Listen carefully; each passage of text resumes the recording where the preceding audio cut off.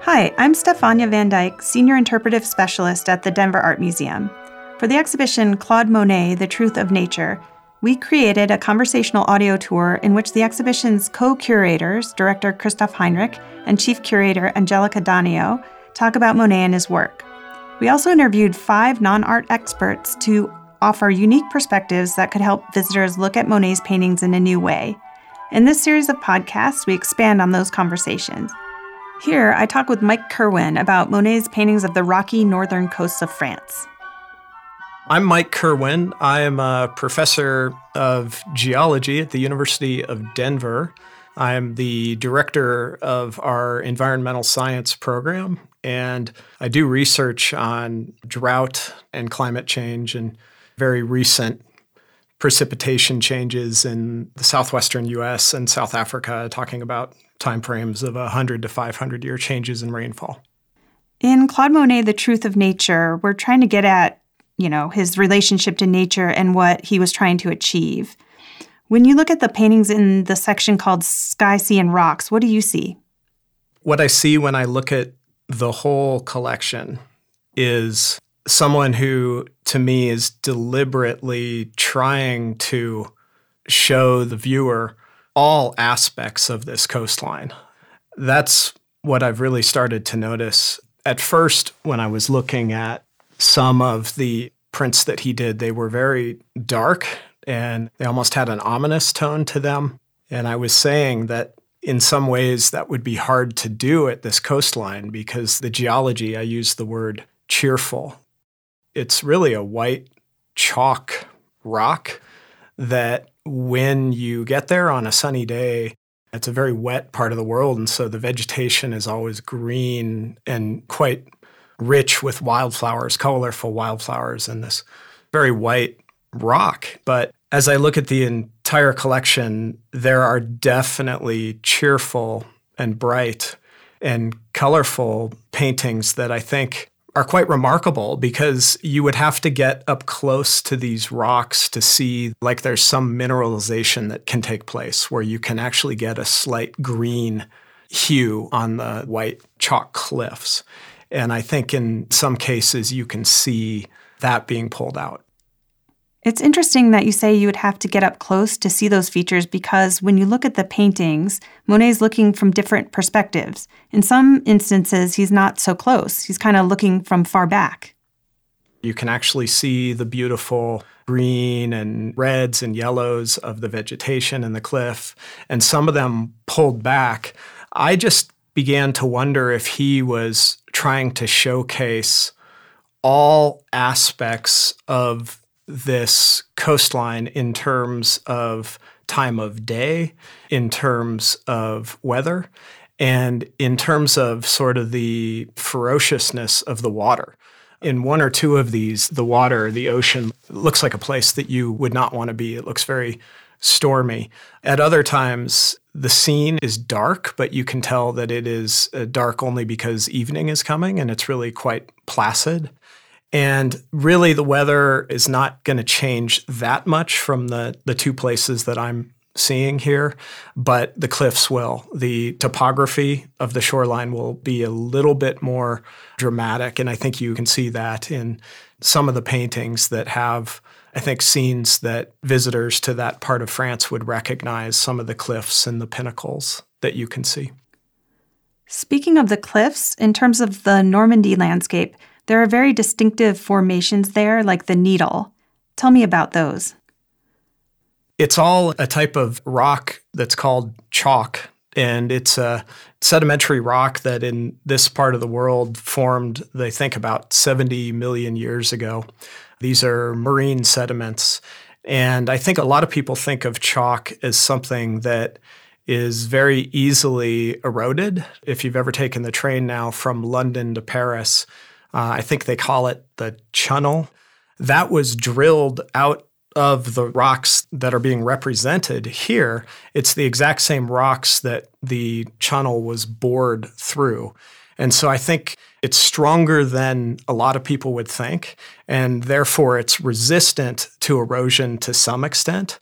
And that's why in certain places you get the beautiful cliffs and the eroding pinnacles and even archways that can develop.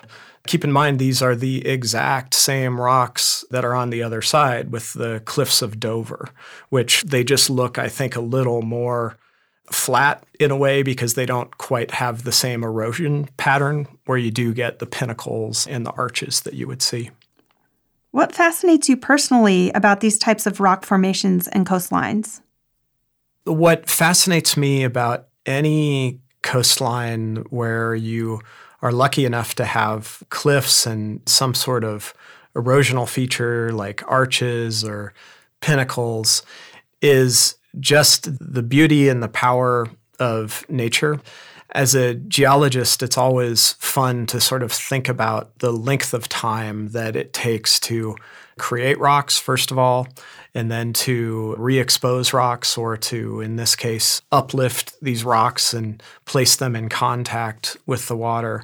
But more than that, for me personally, just visiting coastlines as someone who grew up in Denver, but has been lucky enough to do a fair amount of climate and drought research all throughout Spain and France and later Australia and now in South Africa and originally in the west coast of the United States. I think I've always just been fascinated by coastlines and can very quickly become sort of inspired and at peace when I'm at a coastline. And I appreciate looking at these paintings and being given an opportunity to spend not only a full winter, spring, summer, fall with Monet as he depicts what it is that he wants to show us, but I almost feel like I can be transformed into what he's feeling. And I think that the feelings represent any human being who has sat at a coastline and felt warm and safe, or who have felt a little bit scared, as a storm approaches or as you're cold from the rainfall or the spray of the water. I think that that's my own personal experience of this coastline and coastlines in general.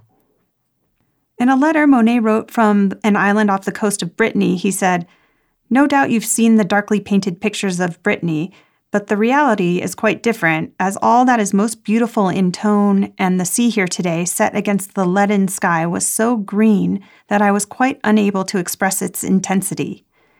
He's almost saying what you said, Mike, like my paintings don't necessarily look exactly like you experienced them. It's kind of interesting how he noticed.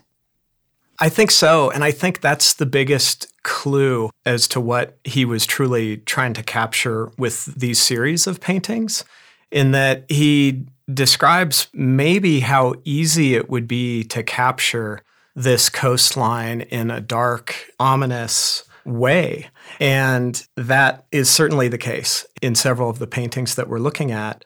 But maybe the genius is trying to convey to people who have an impression of these white cliffs and these pinnacles and this ocean that honestly often looks sort of steel gray. If you've been there, it does take some very fortunate light to capture some of the tranquil feelings that I think some of these paintings show. And that, in addition to the way that the rocks, which are white, it's really remarkable that these are white rocks, and yet from painting to painting, sometimes they look gray, even black.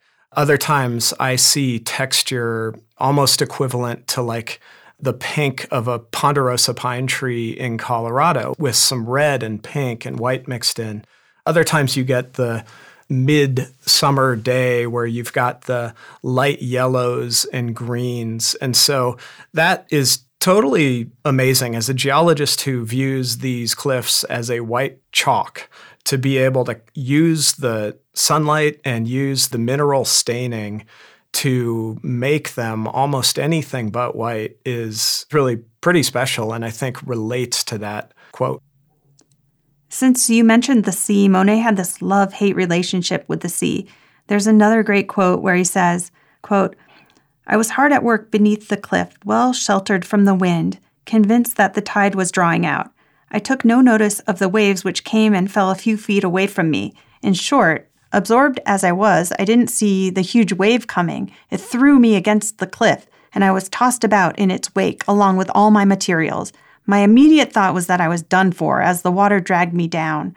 But in the end, I managed to clamber out on all fours, but Lord, what a state I was in. My boots, my thick stockings, and my coat were soaked through. The pallet, which I had kept a grip on, had been knocked over. My face and my beard was covered in blue, yellow. I think this quote captures the ferociousness of the sea. Can you talk a little bit about the relationship between the rocks and the sea? Yeah, and wow, what a quote to be so caught up in your work that whether it's a winter day with a storm capable of providing huge waves that truly would knock you off your feet, or whether it's a tranquil summer evening with some sort of a rogue wave, maybe we don't know. But it is very clear from that he is in a place of peace and happiness doing his work. And I think any of us who have ever spent time at a coastal setting when we have really felt a connection to nature, whether it's the rocks or the ocean or even just the air, I think all of us could imagine being sort of in a tranquil state and then for some reason being hit by water. I think in this particular case, I'm imagining kind of a stormy setting because I don't think you could be hit by water on one of those tranquil summer nights in July or August that I'm talking about. The waves just don't act that way. But in the wintertime, when it's quite stormy, you would be in a setting where it would be very loud, but it would be loud in a way that would be peaceful and repetitive. And if you're engrossed in your work, I could definitely see you being distracted and all of the sudden a wave that is slightly bigger than the other washing ashore and taking you out. This is a coastline that is rugged. The water is rough. The waves are high. They crash against the rock with quite a bit of wave energy and noise. And I think, too, the really interesting thing that everybody viewing this exhibit should do is think back to the time when these paintings were being created. It was at the very, very end of a multi-century climate anomaly in Europe that we call the Little Ice Age. And this Little Ice Age was not a big climate event in any way globally. And even in the Northern Hemisphere, it was really only a significant event in Europe. The research shows that a number of volcanic eruptions beginning around 1300 AD caused some significant but short-term cooling in the Northern Hemisphere. And what that did is it expanded the sea ice just to the north of where these paintings were being done. And that sea ice expansion caused a cooling, a multi-century cooling that would have made the summers in Europe much cooler and much darker and much less tranquil and calm and peaceful. And by the time Monet was doing his paintings, this Little Ice Age was mostly all done. But there is some evidence that all the way up to the year 1870, that this coastline would have had far different summers back then than we see now. Much colder, much more stormy. And there was a volcanic eruption actually in 1815, Mount Tambora, that caused the year without a summer. Another short-term cooling that sort of would have enhanced this last bit of very difficult summer weather conditions that Monet and other painters of this time period would have experienced. I think it's important to go back in time and realize that the weather and climate conditions when these paintings were constructed are absolutely not the same as they are now. Before we move on, I want to go back to the paintings of the Brittany coast. These pictures are really dark. The words Monet used for that area are sinister and tragic, but also superb. He was fascinated by the landscape, but also used the word diabolical. How would you describe these places? In looking at these paintings of Brittany, I can't think of a better combination of words than sinister, tragic, diabolical. This is a place I don't want to visit. from these paintings. Monet also said, "To paint the sea really well, you need to look at it every hour of every day in the same place so that you can understand its ways in that particular spot. And this is why I am working on the same motifs over and over again, 4 or 6 times even." I think we can see that. To see someone who is saying that he would sit in the same spot morning, midday, evening, and even you can see some of these in a storm, some of them not in a storm, some of them in the wintertime, others clearly in summer, and maybe even a transition season. I think that that is evident to anyone who views these paintings, is that this is someone who saw subtle differences in this landscape. And I think maybe it speaks to how anyone who's moved to a new location, you get a sense of what that location is like. If you move somewhere in the summertime, you understand what it is like with summer temperature.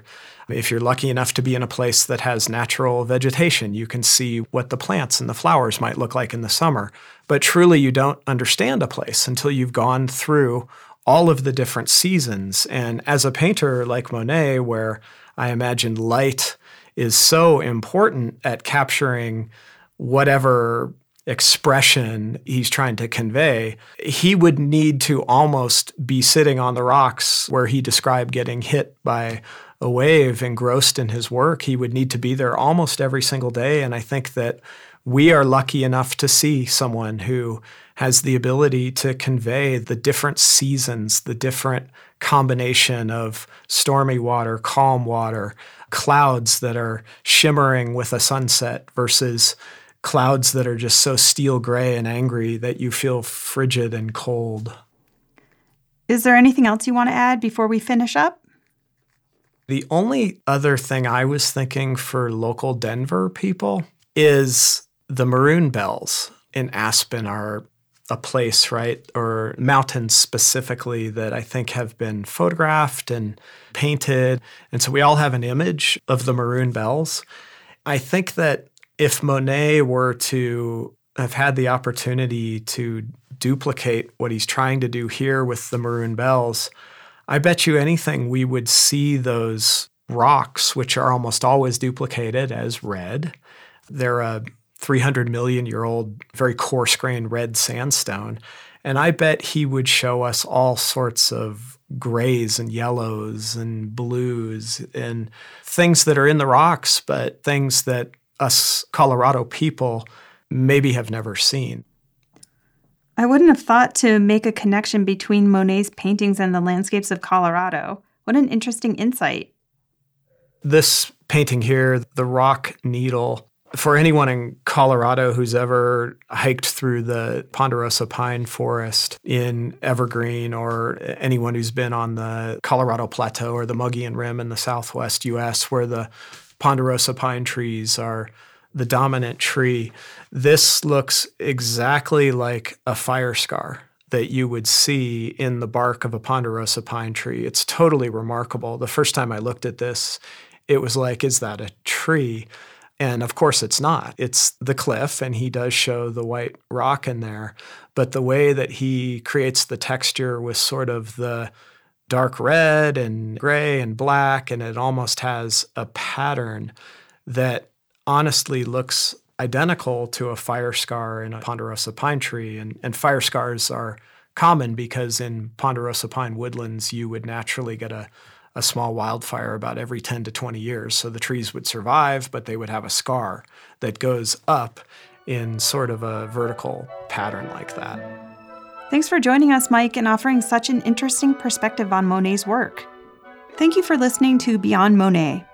Claude Monet, The Truth of Nature is on view at the Denver Art Museum through February 2nd, 2020. For information about this exhibition, visit www.denverartmuseum.org. Music was generously provided by the Denver Philharmonic Orchestra. This podcast was produced by Postmodern Company in Denver, Colorado. Please check out the other episodes in this series. If you're listening on YouTube, make sure to like, comment, and subscribe.